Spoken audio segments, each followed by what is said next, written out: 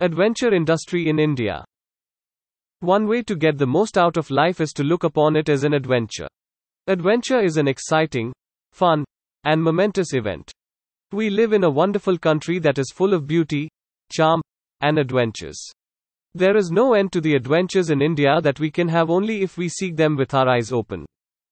Examples of the adventure industry: hiking, exploring, mountaineering, trekking, bungee jumping, mountain biking, cycling, canoeing, scuba diving, rafting, zip lining, rock climbing, and many more. Majorly there are two types of adventure: hard adventure and soft adventure. Hard adventure. Participants in hard adventures need to be both physically and mentally fit because the fulfillment of a hard adventure comes from conquering difficulties, risks, and uncertainties. These hazards need to be handled carefully with leading proficiency, engrossment, and high participant and tour operator expertise as risks are very elevated. Examples: skydiving, scuba diving, paragliding, rafting, etc. Soft adventure. Participants in soft adventures only seek fun, entertainment, and catharsis. In these activities, risks are not present or are present in minimal amounts and any harsh experience is unlikely to occur. Examples: horse riding, fishing, hiking, etc. Role of adventure tourism. Adventure tourism aids in the economic growth of the host nation. Activities related to adventure tourism directly assist the economy in different ways. The economy grows faster the more tourists there are. Adventure tourism promotes local communities and aids in infrastructural development. It also creates job opportunities. Scope of adventure tourism. There is an endless scope of the adventure tourism industry in India because of its diverse topography and climatic variations over different regions. On land and water, underwater and in the air, we can enjoy whatsoever form of adventure in India we want. The mountainous regions of the north offer a beautiful yet challenging mountaineering experience: rock climbing, trekking, skiing, skating, mountain biking, and safaris, while the rushing swift rivers from these mountains are just perfect for river rafting, canoeing and etc. The oceans are not behind in any manner as well. The vast and deep expanse of water provides tremendous adventure sports opportunities in many forms. The forest and the desert regions have their own distinct place in providing scope for adventure tourism in India, like animal safari, jeep safari, bird watching, wild camp, wildlife safari, and jungle trail in the forest region, where jeep safari and camel safari are the most favored adventure sports in the desert region, together with scope for paragliding and hot ballooning.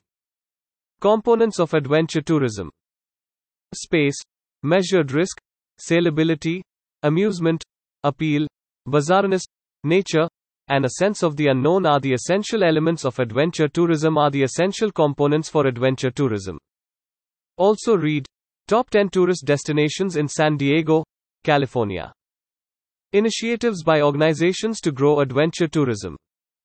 The major growth in the adventure industry in India is because of the overall efforts, governmental and private, that have gone into making it what it is today. Tourism and adventure have developed significantly because of the Incredible India campaign that was started by the Indian government.